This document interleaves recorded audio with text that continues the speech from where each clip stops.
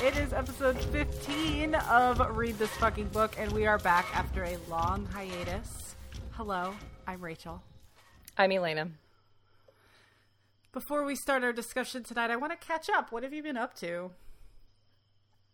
Well, in the last couple months, actually, been kind of a busy time for bookish things. I went to a author reading in Austin right before I moved back to East Texas and got to see Ann Leckie, who we are big fans of.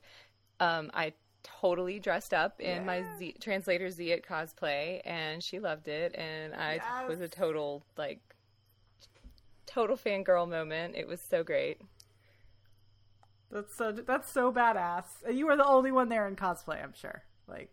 Yes, absolutely. And I don't think at first I don't think people realized what it was because I had someone say member. That's a really cool outfit, and not ask. And then finally, one of the store employees asked, "Are you dressed up like one of the characters?" And I was like, "Why, yes, I am." And they were like, would you mind taking a picture with her for our store blog?" And I was like, "Only if you take one with my camera too." So yeah, right. No, much to the relief of everyone there, it's like, yes, I am. I'm dressed in a costume. Mm-hmm. Exactly. I realize this is slightly an awkward fashion. There's a point to this.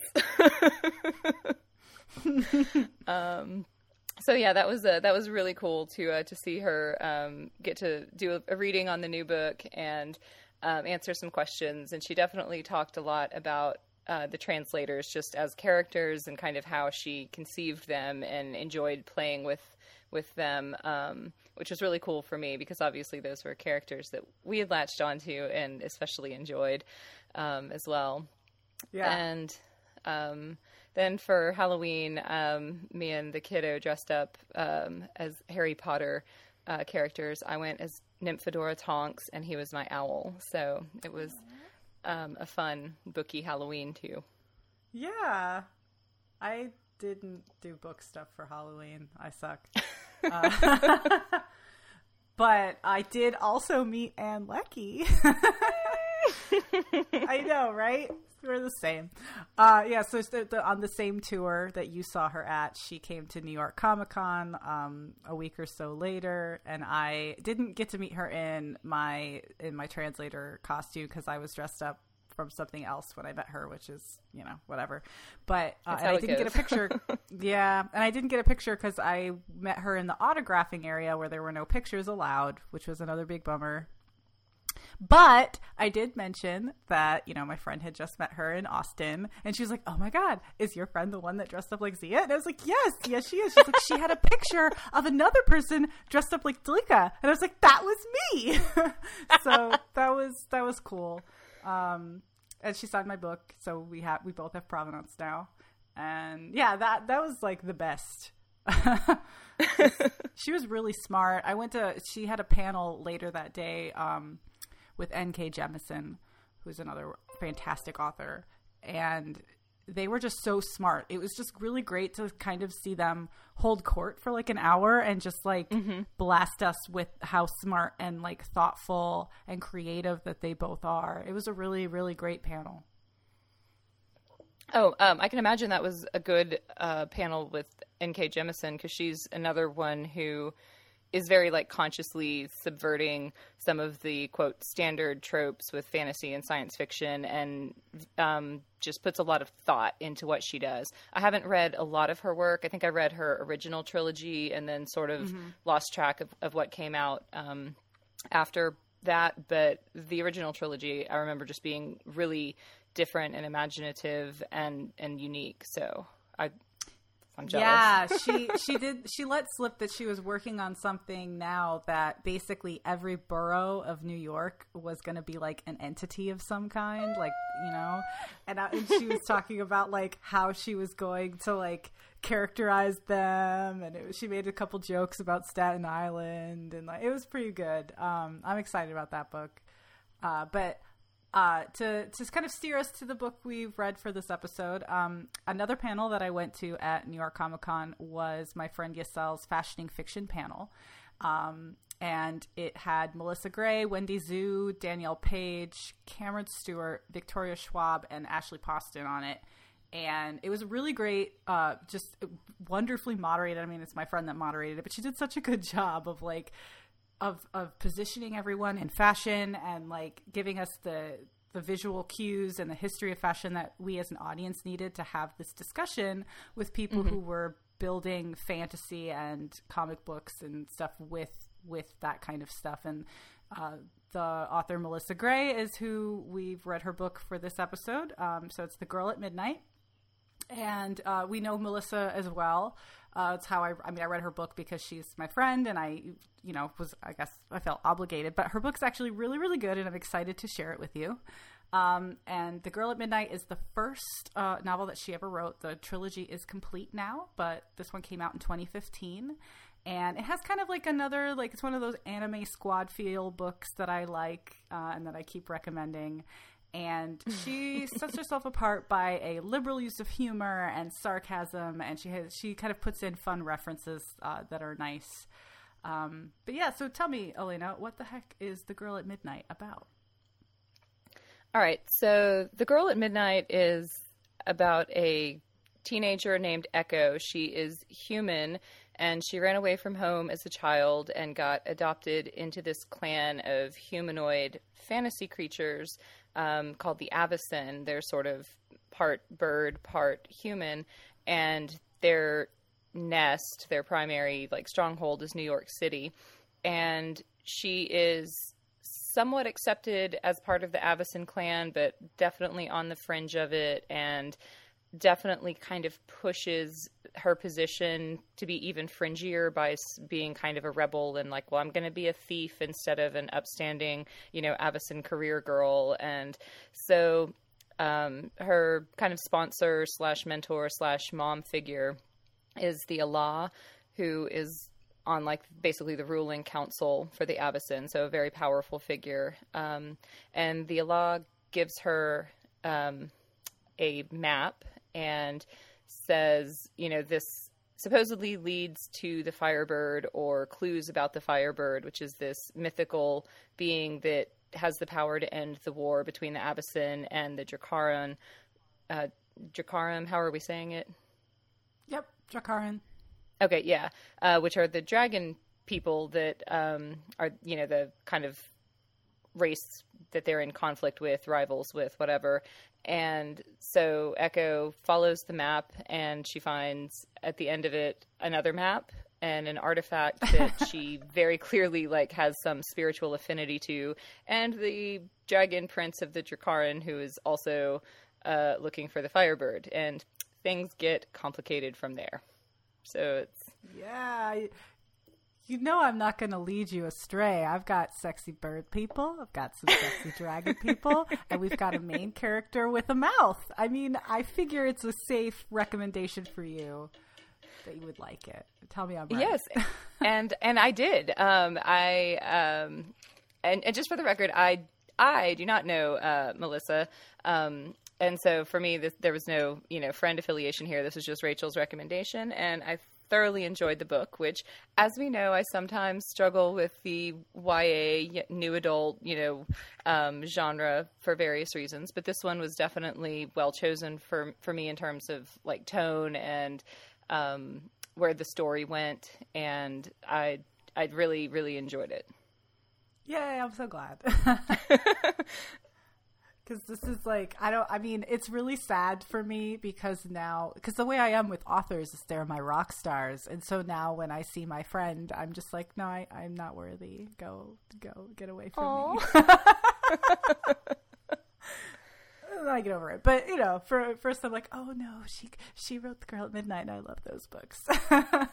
But she's really funny, and she manages to write a story that's just as funny and kind of irreverent as she is.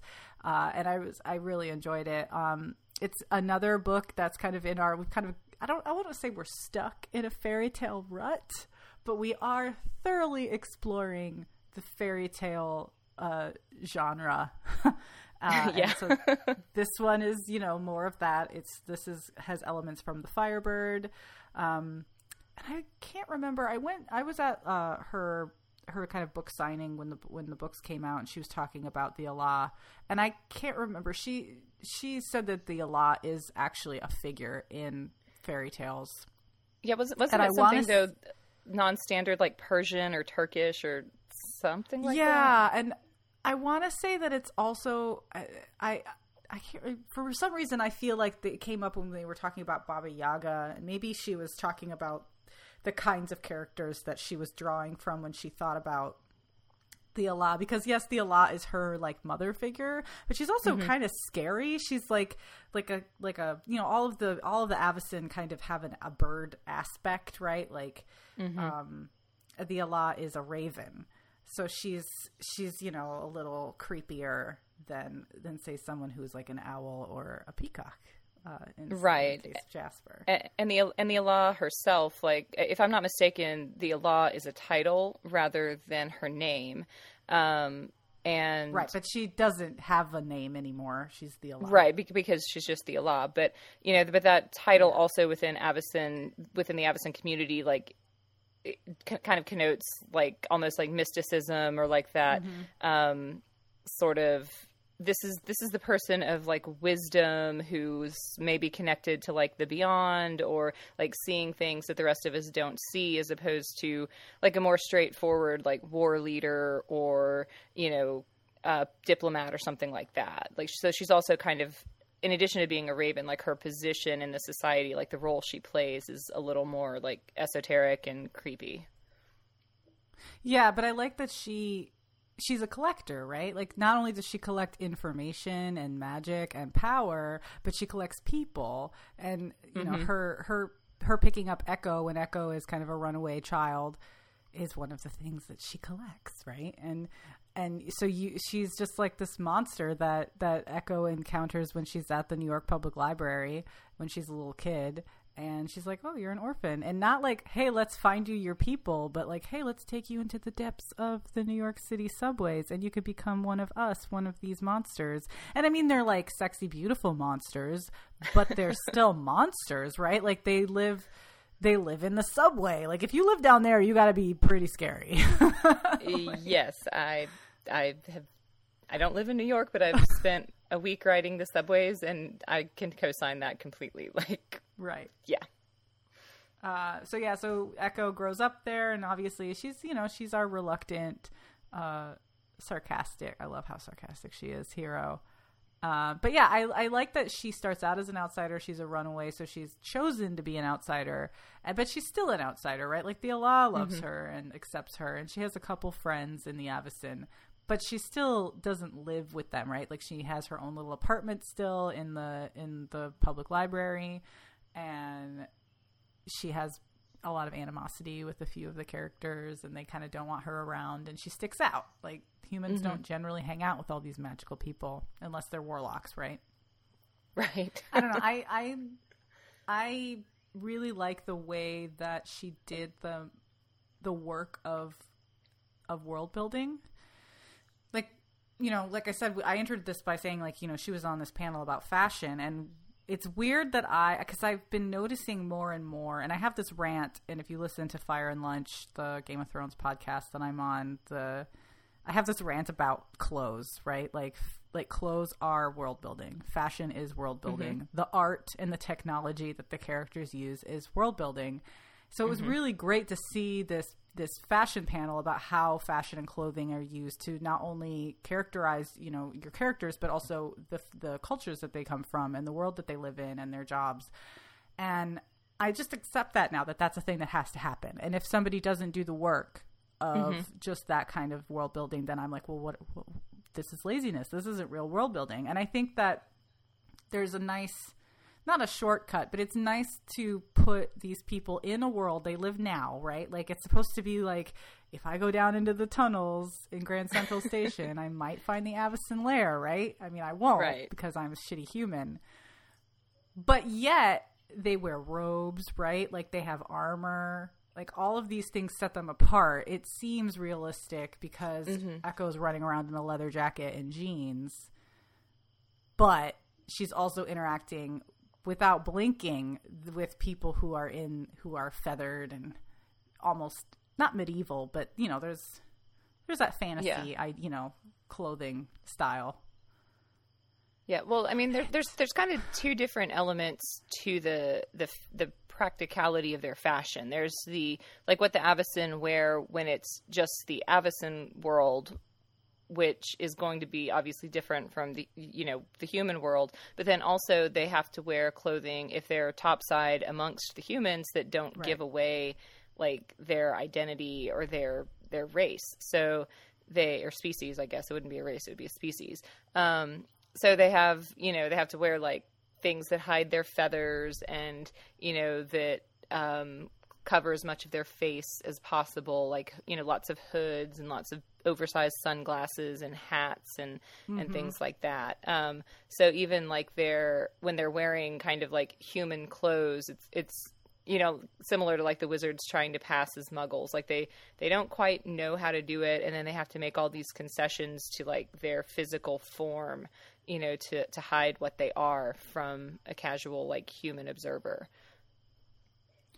Yeah, and I think that's exciting for me because, like, it's set here in New York. She goes to places that are real. The library is real. The entrance to the Avacyn kind of magical market is real.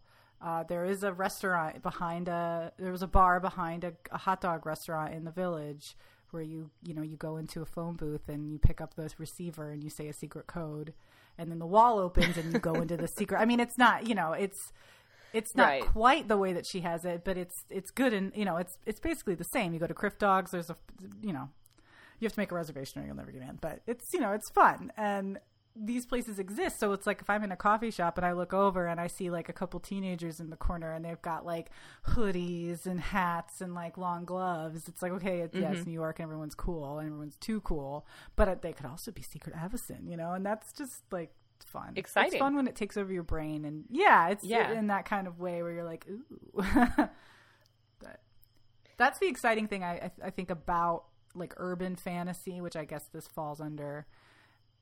That it's the Disney World exists, right? It exists around you. You just have to cant your head a certain way and see through the veil, Yeah. And once you kind of put that lens on, it's hard to take off. Like I've actually, I've had that experience reading a different urban fantasy book, which like urban fantasy is not really my wheelhouse because I find a lot of it to sort of be in like the True Blood vein where it's like basically our world with like these others. And then when you really start poking at it, like the logic starts falling through and it just gets like, it's like you just don't look too closely at it. But then every now and then, like you find one that they really thought it through, and it just like literally makes you look at your own world differently. And like this had the series that first did that to me was the Matthew Swift series by Kate Griffin, which I probably will make you read one of at some point. But this kind of did the same thing. I mean, probably much more strongly for you since you actually like live in New York. I can get an echo of it since I have visited, and I'm familiar enough with the city to sort of like picture this and like picture myself there and like having that experience. But yeah, it's the same sort of thing where like it's our world, but like twisted just enough to be different, but not so much that you don't like see those elements and then you're just like, ooh, that's good. Yeah, and it could even be harder. I mean, I've never tried to write, an urban fantasy anything. So it's like, I don't know. It must be harder because you are now restricted by the rules of reality, and anything that doesn't automatically fit in reality, you have to explain. Whereas if it's in fantasy, if you've created the world from the ground up, if something's a little off kilter, it's kind of like, well, that's just the way it is, right? You don't have to explain every little thing.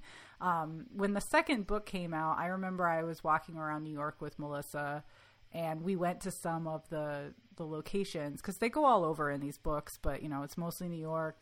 They're in Scotland a little bit, some Japan, like some cities in Europe. They just go around, but it's mostly in New York. And I remember in this book, there's a big fight scene in the Metropolitan Museum of Art. And like we went down it. She's like, okay, this is where it happens. And it was like really exciting to be like, this is it. This is where it happens. This is the room where it happens. Yeah. And it was just like exciting. Like I think about, there are other books that take place in New York, and, you know, I've been on those kind of self-guided tours where like, this is where this character, you know, lived, and this is the building that's supposed to be this building in this book. So it's nice. But before we move on to characters, I do want to talk about the Drakkar. So we've talked about the Avacyn, the bird people that live in the secret tunnels underneath New York. In contrast to them are the Drakkar, who are the dragon guys, the sexy dragon people, and they don't hide, right? Like, they don't live amongst humans. They're completely separate from humans. They have kind of a stronghold somewhere in Scotland. They have magical, like, you know, spells around where they live that keep humans away, and they don't mix the way that the Avacyn do. And so their fashion's completely different, right? Like, they don't need to hide themselves, so they have, like, much cooler outfits, right? I think. Yeah. These are the guys that are like stepping full out of like the SCA, you know, practice, and like their armor and, you know, hot, sweaty, knightly, like dragon knight gear with swords and fancy weapons on display, like, yeah, rank based. You know, they live in these kind of castles. It's not as much of a family or a warren or a nest of people, right? There seems to be like very clear class structures. People have jobs. It doesn't seem like a lot of people. I mean, like, I know Ivy has a job, but we don't see a lot of people with jobs in the Avacyn culture. Like, it's like more like caretaking and not like, I'm a farmer or I'm a soldier. I mean, I don't know. I mean, there are soldiers because they're at war with the Drakkar, but I feel like it's a lot more rigid in the Drakkar. Yeah, for sure. I mean, the Drakkar has a much more like sort of classic feudalistic structure to it, where, you know, there's the prince and then there's his knights, and you know, it goes like down from there in terms of importance, and it seems a much more like rigid society, and it's kind of one of the contradistinctions made between the Avacyn and the Drakkar, is that like the Avacyn seem like they, you know, were more, I mean, as rigid as they are, they're more open to like change and to sort of adapting to like the changing world around them, because like they're kind of within it. I mean, they might be separate to some extent, they might be hiding, but they're still firmly placed within it, whereas the Drakkar have their own, like, you know, island off of Scotland, and they really don't have to answer to anybody except themselves, and so they're almost like this like out of time society where like it just never really changes, like Brigadoon or something. Right. Or like, you know, we kind of make fun of Game of Thrones and how like the fashion's been the same for like the last 3 centuries. Like, why is that? You know, like, well, the Drakkar seem to be the same sort of thing, where, you know, when you don't have the outside influences, you tend to do more of the same instead of changing and like allowing for change to happen. Like, I don't know, I think it's one of my criticisms of current culture is people act like memes are a new thing, or like, you know, we haven't done it before. But if you actually look at like art and fashion and like every cultural like remnant of past human societies, like that's all we do is we like see cool shit that other people like are doing, and then we bring it in and do our own like spin on it and like make it ours and add it to like the other stuff we've encountered. So like everybody's stuff is a little bit different, but like that's how societies like change and evolve. And so when you're completely like insular, you don't have that, and it's really kind of sad. Yeah, and it becomes. I think this is a good place to be, because like the structure of the Drakkar, like the Avacyn makes sense to me, right? Like they have the Allah, they have a ruling council, they have the people who seem to be interested in like internal affairs, and they have people who are interested in the external affairs and the defense of them, and like making sure that not only the humans don't find them, but that the Drakkar don't find them. But then the Drakkar are just like extremely militaristic and yet they don't. You're right. They don't. They hold themselves apart, so they haven't really changed. They don't adapt all that well, and their prince. One of the cool things that she put in there is that when the prince ascends to prince, which apparently they're elected, right? Like it's not, it's almost hereditary, but it's like in the pool of hereditary people, they get elected, and it's based on strength and might. But they're not really, I mean, they've been in this weird war, so it's not like they've been having like all out battles. So how do they pick who's the strongest? Mm-hmm. So it seems to also be about charisma, and when they become the prince, they lose their other identity. Like they are secret. So to me, it's like, okay, if you were elected, how are you also anonymous? So I wonder how that's one of the things I'm like, well, how does the election happen? Is it really just like the will of the people is manifest, and it's like kind of this magical like mantle that like settles on someone, and it's like, oh, I'm the one in charge suddenly. I have all the power. Or is there really like a ballot box where people are like, the pretty one or the short one, or like, yeah. These are things I don't know. I don't know. I kind of took the whole like secret name thing to almost be more like what, because I know like in Jewish culture, and I'm sure there are others that do this as well. You have like the private name that's basically like known to your family and to God, and then you have your public name, and so I kind of took it to be that almost, where like he probably had like Caius obviously was his true name, but he probably had a public name that he would have been known by before he became the prince. The same way like Tanith is probably not her true name. Like that's probably her public name that she was known by before she becomes the prince. Like that was my interpretation of that. But I don't know that it was ever like, that makes sense. Blatantly discussed. It just like I have a very dear friend who's of Jewish heritage, and so I know that she has like the private name public name thing. Yeah, well, because obviously she put this in there because Caius, the conceit of the book is that she's working with Caius, but she doesn't know he's the prince. And it's like, well, how could you not know he's the prince? He's going by his real name. And I guess she didn't want to do the whole, well, he gave her a fake name thing. It was just interesting. I was like, oh, well, instead of just like solving this issue by saying, well, here, he's going to give a false name, she let him have his real name, and therefore the reader has his real name. But here's another cool piece of world building that gives you a hint into how their society works. But yeah, I like that idea that I mean, that makes sense. Like Marie Antoinette did not go by Marie Antoinette. That was not her real name. I forget what her Antoine or something was like what she went by, right? So yeah, there's this idea that there's a public name and a private name. That's cool. So speaking of all of the characters, there's we're talking about Caius and Echo. Those are the main characters, and then there's a wonderful kind of X-Men level quality like side characters.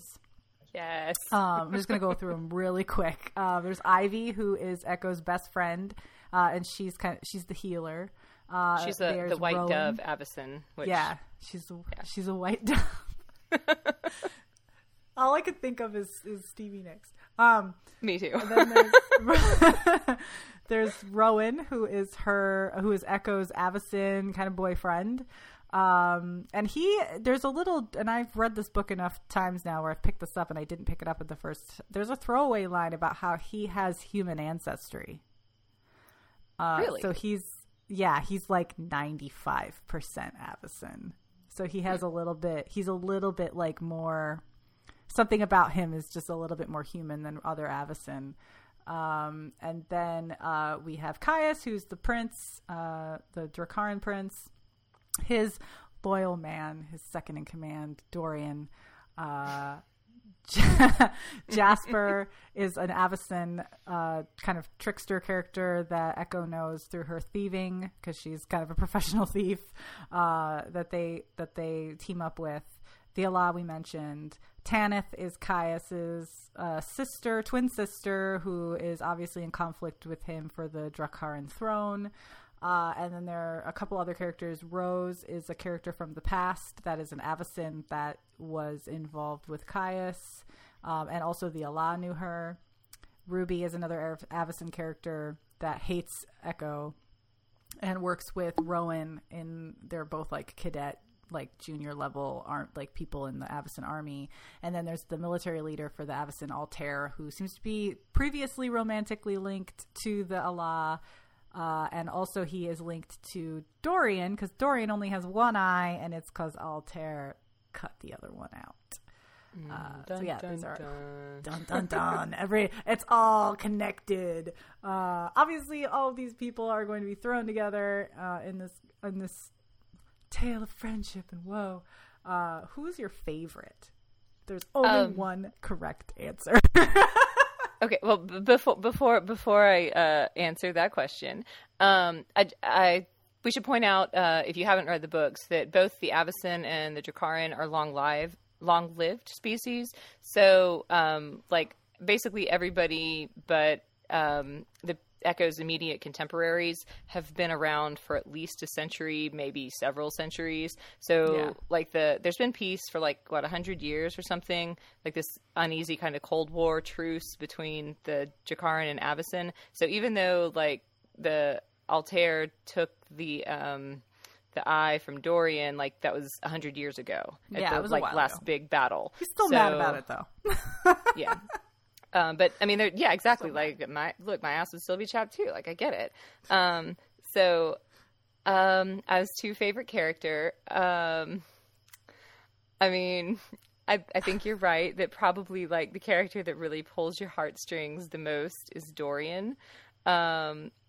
Because he is kind of like hopelessly in love with his best friend Caius, and he's another so convert, loyal, a Dorian fan, and is just, I don't know, kind of adorably like emo, and will never like say it. He's so proud and like so kind of like shy, and I don't know. He is a very relatable character. He's got his head on straight. He's like, well, I don't know if this is a good idea, but you're my prince, so I'll go along with it. He's so vulnerable. He's so vulnerable. I love him.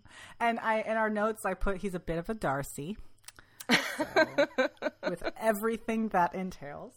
But you know, his hair's always in his face, and it's silver, and he's blue eye, the color of storm seas, and you know, you can tell that he like stands up too straight and takes himself really seriously, and you just really want a character to start poking at him, and you get that. You get that almost immediately with Jasper, and it's like my favorite thing ever. Like, yes, because Jasper in like fan. Yeah, well, because Jasper, like, in contrast, is this like super like flamboyant Avacyn who's like saucy and fashionable and like kind of arty and crazy and like over the top, and kind of. Like, he has a heart of gold because he's always helping Echo, even though, like, he's like, why am I even helping you? You're terrible human girl. Come on in. But then he's getting her cookies, right? Yeah, it's so like, what's he even helping her steal? It's like nothing even. It's like just like cookies. Right. So, you know, he's somebody that, like, acts one way, but he presents himself one way, but his actions like say otherwise. And so, yeah, he's like the perfect foil to Dorian. Like he, you know, like it's like, oh, here, who is this guy? Oh, this is Dorian. He's like, well, Dorian's bleeding on my carpet, but he's cute, so you can come in. It's just, it's the best. The ship is called Jaspian. If you want to tattoo it on your face, I don't know, you know, if you're me. Jaspian forever. Jaspian forever. I just, you know, I don't know. I'm just that person. I'm that jerk who can never like attach themselves to the main characters in the story. I have to attach myself to the, you know, the funny ones on the side, just because like I'm shallow and I like everything to be a little bit more simple and full of comic relief. And I mean, Echo and Caius's relationship is a lot more complicated. I mean, so many reasons. It's satisfying, but it's really complicated. I mean, you know, when the story starts out, Echo has a boyfriend. He is a very nice boy. There's not really anything wrong with him. Like, you as a reader, all you know is that it's annoying to Ivy that her two friends have started hooking up, right? And right. She's become like a third wheel. But that's that doesn't really, I mean, he, he listens, like he's a good boyfriend. And I don't think that he's presented in that good boyfriend light where they're also boring, because he doesn't have that. Like Rowan is actually interesting as well. Agreed. Yeah. And I don't know if I consider this to be a love triangle. Yeah, I don't think it counts because, like, it's established by the end of that book that she and Rowan are probably, like, over just because of what the circumstances are. And she may not like it, but it's kind of like that's done. So it kind of, I guess, adds to the conflict initially, like with her and Caius meeting, and sort of like it's a roadblock, but I mean by the end of the first book that's pretty much like swept away. So yeah. And I like the fact that, though Echo thinks of herself as an outsider and she lives as if she is an outsider, and by all, like we accept her as an outsider, when she runs off, right, when she's separated from her family, essentially from the Avacyn, and she's trying to find Ivy and go on this mission that the Allah has sent her, she has people that love her that are still going to try to find her, right? Like the Allah is trying to find her, and so is Rowan. Mm-hmm. And so I think it makes it a little bit more complicated. She hasn't been cast out. She's not looking for acceptance from these Drakkaren that she gets herself involved with. But, Caius is he's just like a, magnetic kind of guy. And she can't really seem to help herself in that. But he, he's not a jerk either. Well, he's clearly got other motives, but he's not a jerk. Yeah, no, I mean, it definitely felt sort of like a mutual kind of gravity between the two of them. Like he wasn't any happier about it than she was, but he also like couldn't seem to like help himself. Like this is not going to be a professional relationship. yeah, exactly. Which brings us to Rose, right? It's revealed that Rose is kind of like Echo 1.0. Like, she also worked for the Allah. She was also sent on the same mission, and she just took the mission in a completely different way. Like, Echo's a thief, but Rose was a spy, and so she entered into a relationship with Caius for all the wrong reasons, right? She's trying to get close to him, and ended up actually falling in love with him, and then is found by Tanith and murdered by being burned alive in her house while Caius had to watch. Sucks. Yeah. Tanith sucks. And not just any fire, Tanith's fire, because everyone has a superpower, and Tanith's is fire. Caius's is the in-between, so he can make gateways a lot easier than other people. Dorian seems to have an affinity for water. It seems like the Drakkaren have, like, more, like, powers, whereas the Avacyn have, like, magic. Like, they have, like, more magical just ability. Like, they're not shooting flames and stuff out of their hands like Tanith is. Oh, Tanith is so cool. Okay, so Tanith is like a younger, quippier, dark side Galadriel. Like, that's a really good description of Tanith. You know what I mean? Like, she's got like, it's like armor, but fashion armor, and like pretty but crazy eye, but she's got a lot of power, and people seem to respect her, and she was, until her coup, the right hand lady to her brother. Yeah, she was like she did all the dirty work for him.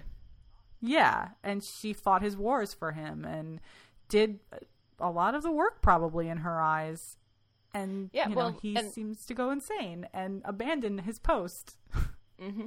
Well, yeah, I mean, I think one of my favorite things about Tanith as a character and as the villain or the antagonist of the story is that her, like, you see so clearly her perspective. Like, she doesn't believe in the legend of the Firebird, and she sees her brother, like, basically being swindled by this Avacyn spy, and is like, I'm going to break this spell that she's clearly cast on you. Like, she thought she was protecting him when she killed the girl, Rose. And, you know, now it's like, well, we've had this truce for 100 years, and our powers are getting weaker, and they're getting stronger, and, you know, you're not doing anything. What the fuck is wrong with you, brother? And, like, you know, so it's like they had a philosophical parting of the ways, but what she's doing is truly, like, with the best intentions for her people, and it's what she thinks is right.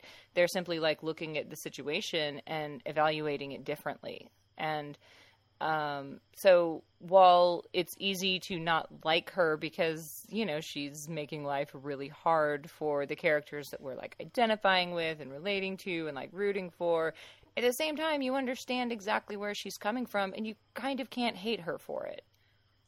No, I can't hate anyone who wears outfits that good. I just can't. It's... I mean, you and me both, but, like, I'm going beyond that. Yeah. I know. But it's like evil queen territory. It's like, oh, and she's got a cape, a big long red cape. I mean, come on. You will love me and despair. Yes. It's like, I will, Tanith. I will. I mean, who else has got a cape? Just Ruby. Ruby has a cape, right? She has that black cape because she's... Oh, yeah. Okay, so the Avacyn do have powers because Ruby's power is, like, darkness. She can, like, cloak herself in darkness and, like, you know, spy around. So, but Ruby has a cape. I like the characters with the capes. Cool. They're cool. Look, man, capes need to make a comeback, and I swear to God, Rachel, if I ever come visit you in New York and it's, like, it all cold, there will be a cape. Like, we're just gonna not cape. gonna lie. No one will care. It's New York. No one will care. We can, although maybe we should just go, like, skulk around the library or hang out at the Met and be like, what? Dude, we could.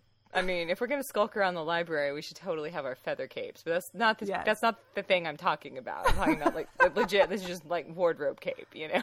But I mean, go big or go home, right?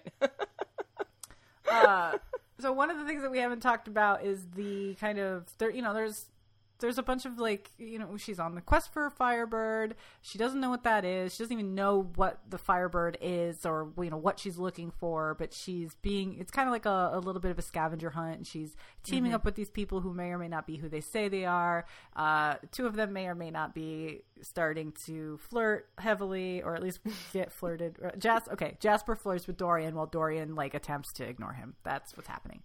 Yeah. And all of that's kind of happening, and Ivy's been kidnapped and they're trying to get her. And I think one of the great things that they do that she does kind of immediately is, like, when Ivy is first taken by Tanith, along with a couple other characters, it's Dorian that is their jailer, right? And there's, like, a scene where he, like, hits Ivy and kind of brutalizes her in a way, and it's like, oh shit, Dorian's an asshole.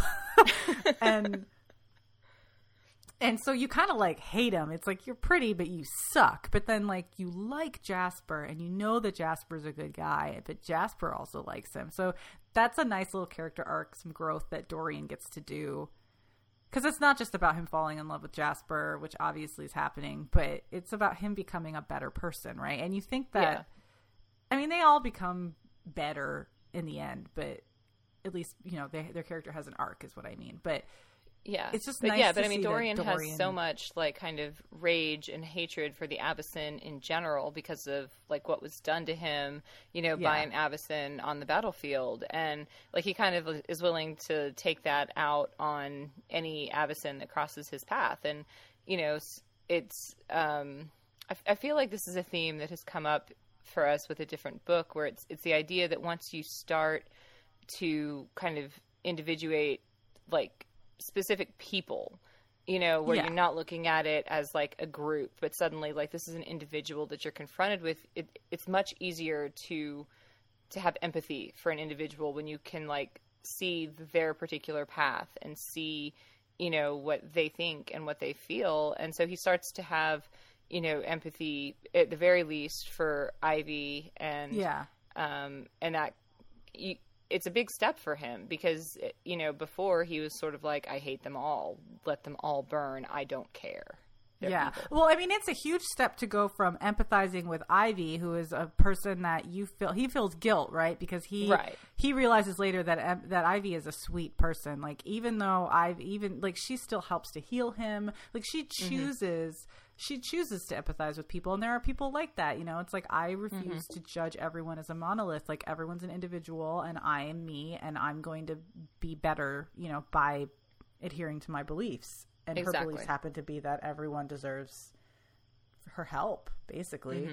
And it's a huge step to go from there to be like, oh, you know, Avacyn might not be so bad, even though one of them took my eye, to, hey, I want to bone one, right? Like, that's the next. I mean, I don't know if that's the next logical step, but it's an interesting arc for Dorian to go from pining after his Druk-Haren prince, who's never going to reciprocate, and hating Avacyn and that kind of being his identity, to hey, I don't, you know, I can be all of these things to my prince, but I can still, like, it's not split loyalty, but it's like, people are complicated, you know, and you don't have to give yourself that much. You can still have your own life. You can still have your own boyfriend. Like, I can still have this piece that's just mine. Yeah. And I don't mean, actually wasn't trying to make a pun about, like, side pieces, but, like, I can have this, like, piece of, this part of myself, this piece of my soul that, like, I do retain just for me, and it's, you know, I don't have to be only one thing or, you know, completely, like, given to the cause or whatever. Yeah, I think I like that analogy because I think that happens for a lot of people. Like, for Caius, you know, I think he starts out trying to be too separate. Maybe that's his arc, because he's Caius, but he's also the Dragon Prince. But he's in love with Rose. But, you know, how can you be at war with her people and also be in love with her? And he doesn't really seem to be doing too much of, like, ending that war, right? Like, maybe that's why Tanith came at him, but. Well, because he doesn't want to end the war by slaughtering the Avacyn. He wants to end the war by, like, having an actual, like, peace. But the best they've been able to manage is kind of a truce where for 100 years they haven't really, like, had a battle. You know, they haven't, like, really gone head to head. But everyone knows, like, this isn't peace. This is a reprieve. And so he doesn't seem to be doing anything diplomatically, I guess, like, to end it. He's like, well, because Rose, like, her entire, like, purpose as a spy was to track down the Firebird and make sure that the Avacyn were the ones who ended up with it, not the Druk-Haren. And so because Rose genuinely believed in her mission and genuinely believed in the Firebird's existence, like, that kind of persuaded him to believe it because he believed in her. And so he's kind of like, well, we have to find the Firebird, but nobody knows what it is or how to find it. And so, like, instead of trying to use diplomacy or being willing to, like, slaughter all of the Avacyn, he's, like, spent 100 years trying to, like, go through these back channels and, like, you know, solve a mystery no one's ever been able to solve. So it kind of looks like he's doing nothing. And to him, he's doing, like, the only path that he can, like, accept walking. But, you know, no one else, like, on his side. I mean, Dorian, like, didn't know. Well, yeah, Dorian was after, but yeah, I think he picked up Dorian after Rose. But yeah, it's. I like that idea that it's all about the multiple pieces that make up a whole, right? And learning to navigate that and learning who you are as coming of age. But, like, for Dorian, it's like, oh, I'm actually more than just, you know, Dorian who does what Caius tells him to do, right? And for Rose, she was more than just a spy, and she chose to not have to choose between the two, right? Like, because she knew that she had figured out what the Firebird was, because she decided to re-hide it and set the path for the next. She knew enough to know that it would be reincarnated. But yeah, that takes us to Echo, who's slowly realizing that her affinity and ability to track this Firebird thing isn't quite normal. Right. Yeah. So I think we should probably pause here and at least, like, mention what the Firebird is as a mythical creature, because it's not the same as the phoenix, which is the thing that like dies and gets reborn. Like the Firebird is its own creature, and you know, it has its own mythos, and so I think it's important to like differentiate that. But I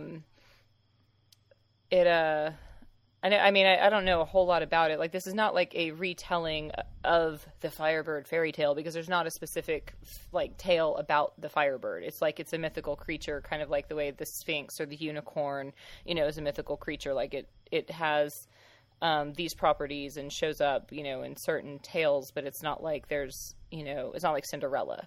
So like that was cool, because it left you know, Gray really free to play with, you know, take the idea how she wanted and kind of play with it.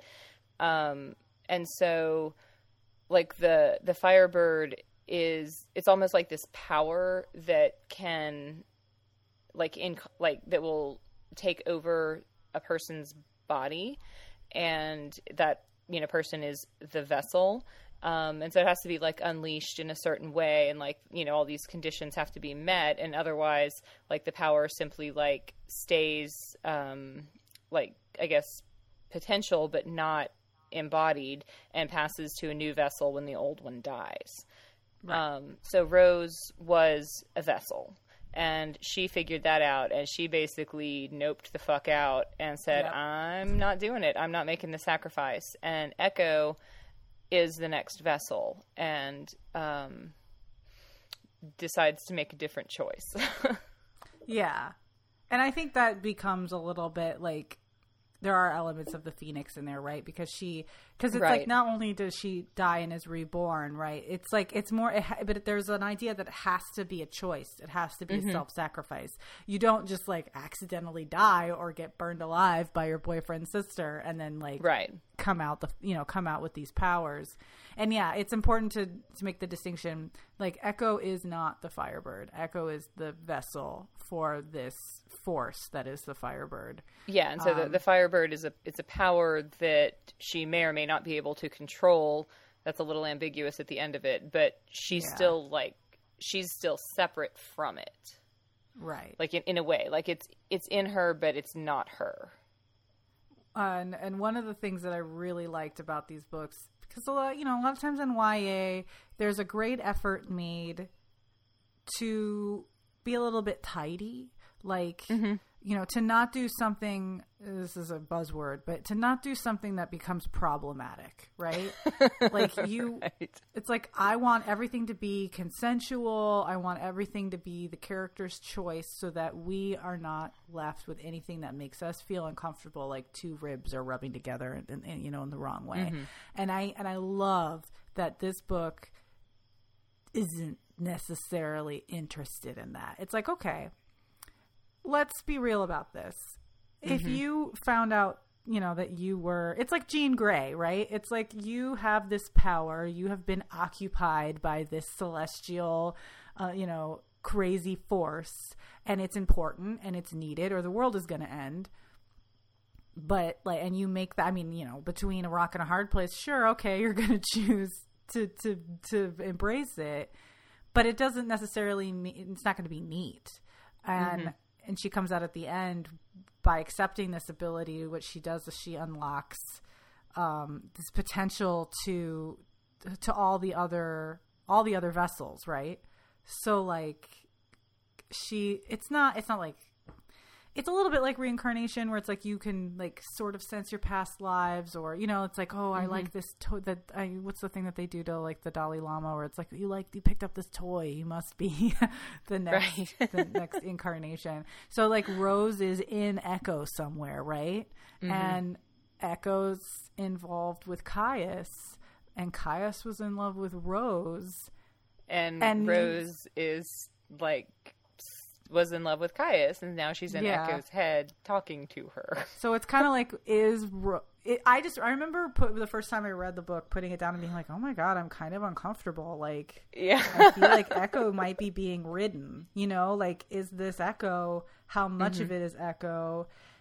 And then like, kind of what I like is that it starts to make, or at least the story starts to examine what that is. Like, it exists, it's uncomfortable, but how necessary is it to get rid of that uncomfortableness? Like, there are a lot of things about ourselves that have been put here by our families, by the expectations of others, by ourselves, by the way we thought our lives were going to go and didn't, our circumstances, that like that just makes us who we are, right? And I like that Echo, she doesn't automatically go, whoa, I can't get involved with Caius because that might not be my feelings, right? It's just kind of like, but I feel it, so it's gonna be real for me. I don't know, I like that. It's ambiguous, it's uncomfortable, it's challenging, it's interesting. Yeah, and it's also I don't know, just something that's a little bit unusual. Like I don't know that that I've never seen like that kind of element played with.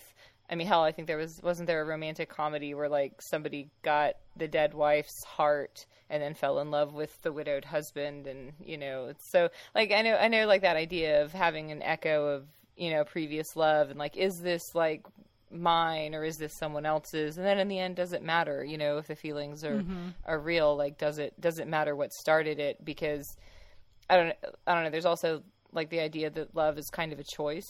Like maybe you don't choose for the feelings to start, but you certainly choose to honor them and to honor the person, and to maintain like a relationship and to do the things that keep that love alive and fed and everything. So yeah, like it is unusual, and I don't know, like I appreciated it too, because it wasn't just like the typical boy meets girl kind of thing.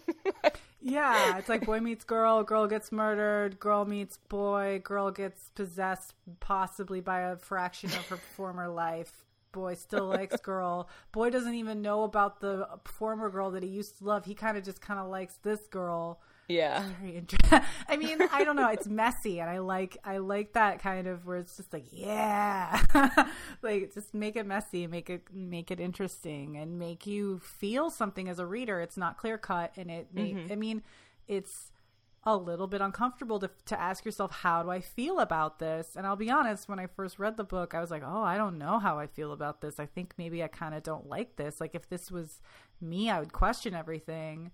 And then, you read the other books, and that doesn't go away. Like, she deals with it, but the way that she deals with it, it's just like, oh, this is really, I don't know. I was thinking about it. It's like, okay, well, reincarnation, the people that came before, like, there are other vessels, and there's evidence that there are other vessels that, came before Rose that go back in time. It's like Buffy, it's like when she goes on like the Vision Quest and gets to talk to all the former Slayers. It's like, it's not exactly like that, but it's what it's like. And I also think it's like your ancestors, like all the like everyone that came before you was like not pushing you towards anything specific, but their actions and their lives do have an impact on you. Even if you think, I'm my own self, I choose my own name, I ran away from my family, I chose to be with the Avacyn, I'm Echo, I'm what I call myself. It's like, but you're not. You're still the echo of everything that came before. Even if you chose your name, and even if you ran away and chose your life, you're still an echo of what came before. And that's just powerful. I don't know. It's a really great theme. Yeah. Well, I mean, like, you don't choose the patterns that are inflicted on you. Like, you can choose to recognize them and try to break them, to like do the work to kind of rise above them, if they're bad, or to embrace them as like, this is something good and something that I choose to continue and choose, to pass on, beyond myself. But like, you don't get to choose the patterns that you're given. Like, that's everybody, so, and that's, I don't know, it's a very subtle way of saying that, but that is kind of part of coming of age, is like recognizing what are the patterns that you were given and choosing, am I going to continue this, or am I going to like break this cycle? And I mean, with Echo, it's more like blatant. I mean, as you were kind of skirting around this, but I mean, it's in her name, she chose the name Echo for herself, but like why as a child did she choose that? Was that like some intuitive place like within her, almost like feeling, you know, that connection to the other vessels and knowing that they were in there, you know, already. So I like the breaking of a pattern or choosing a pattern, because, you know, Dorian and Jasper are about ending the cycle of distrust and, you know, accepting others, and Ivy is there to not just be a doormat. Like she helps people because that's what she vowed to do. I'm a healer. I want to heal people. I don't want to hurt people. Yeah, and but actually, like that's people do take advantage of her. Yeah. Mm-hmm. Because like Ivy is not a weak character. Like, no. And she doesn't come across as like passive or, you know, a doormat. I mean, yes, she does get victimized because she, you know, the choices that she like makes to not, you know, be brutal in return, but it is so clearly like a conscious choice that she's making, that it's coming from a place of power. And it honestly, it affects the people around her who see her say, no, I'm not going to be horrible to you, even though you were awful to me. I'm going to be better than that. Like, it's so powerful to watch. And that. She's the same way with her friends. Like, you know, Echo doesn't treat Ivy that well at the very beginning. She's ignoring her. There's obviously evidence of a pattern of like a little bit of neglect. And Ivy doesn't. I appreciate this because it's a thing I have a problem with, is Ivy doesn't choose to fight it. She chooses to just like lead through example. It's like, okay, but I'm still going to be your friend. And I'm still going to be there for you. And like that type of behavior modeling helps Echo be better later when she realizes things, you know, about herself, for her selfishness. And selfishness is like part of Echo. It's part of everyone. But her learning to be selfless and to make choices for other than for herself is the Ivy helps her do that for sure. Right. Yeah. Which, I mean, like, I mean, Ivy was a character that I related to kind of for, you know, for the same reason. Like, it just, it's a choice that I try to make. I would rather, like, you know, be the change, or like, you know, I guess that's like the, you know, meme way of putting it, but like, I'm going to be the person that like I want everyone else to be too. And, you know, like some of that is like taking the high road and taking the ego hit or whatever. But if nobody does that, well, then you get the situation with the Drakkarian and the Avacyn where it's a, you know, brutal war. And the only answer is, you know, either one side annihilates the other or mutual destruction. And is that like any better? You know? Right. Yeah. Well, I mean, and that's kind of the big, you know, the Lord of the Rings level conflict, right? Where it's like Caius versus Tanith, because it's like he's chosen like, well, look, you know, the magic is dwindling. It's not going to get better. Like you can't like, we're not going to be dragons ever again. And like, you know, we have to join the world. And Tanith is like, fuck you, like, we're not going to do it. Like, there are two sides to this, and I'm going to just keep separating us until we either have all of it or there's nothing to have. You know, and that feels a little on point right now. But, you know, I mean, fantasy has always been, you know, an exercise in it, like, okay, well, let's talk about, like, humanity and like how we make decisions and how, you know, like morality and how we move through different moral truths. Yeah, like what does that? I mean, it's YA and it's about, you know, as Wendy Zhu would say, fucky bird people, but it's like, you know, it's still and it's fun and it's pleasurable to read, but hey, you know, at the end of the day, I'm still sitting here talking to you for an hour about what it means to be an Echo and like how does that work in this story. It's powerful. I'm really glad you liked it. Is there anything else that you want to talk about before we find out what our next book is going to be? No, I feel pretty complete with that discussion. I mean, the only other thing like that might be like worth mentioning, I know we talked about maybe trying to start adding recommendations for like other books that might be similar to this. Do you have any other fucky bird books? No, I mean the only recommendation I'm going to throw out, and like I mentioned it earlier, it's the Matthew Swift books, and that's not because they're similar books. It's just because they give you the same kind of like, you will literally never look at your city the same way once you've been exposed to her magic system. And I mean, in terms of YA, like I honestly don't read enough within that genre to have, a sense of like other books that might be similar, or anything like that. So, well, it doesn't have to be. I mean, I don't read a lot of urban fantasy either. But you do read a lot of YA, so maybe you have like I do read a lot of YA. Yeah, like if you like these, then you might like this YA, stuff you could recommend. I don't know. Yeah, well, I mean, I definitely recommend the other two books in this trilogy. The second book is called The Shadow Hour, and the third book is The Savage Dawn. Especially if you're a Jaspion fan, there are some good scenes. And I will interject. I want to read the rest. I want to know the rest of the story, so they're on my reading list for sure. And they stay thoughtful, and they stay, like I know with YA, because of the way that these books come out, the general arc of YA trilogies is that the third book is always really weak. I have a lot of opinions about why that is, but they stay strong, they stay thoughtful, the characters stay true, it doesn't fall apart, all the threads come back. She had a plan, you could tell. So yeah, I do highly recommend the other two books. I don't think I have anything. Yeah, urban fantasy is hard. Yeah, I guess I'll just keep it at that, and then you can take this time now to assign me my next book. Okay. Well, what's it going to be? For the next book, I'm actually going to be self-indulgent, but I know you'll indulge me.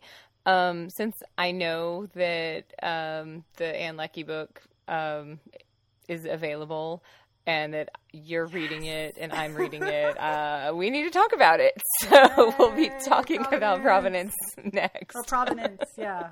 Provenance, Ann Leckie, another one of those Imperial. Well, it's not. So I started reading it. I'm probably not as far as you. It's it's not in the same part of the universe as the Ancillary Justice books, but it's in the universe. Yeah, so it's like a different corner of the universe, completely new characters, and I've started museum heist actually. So we go from one museum heist to the next. You're good.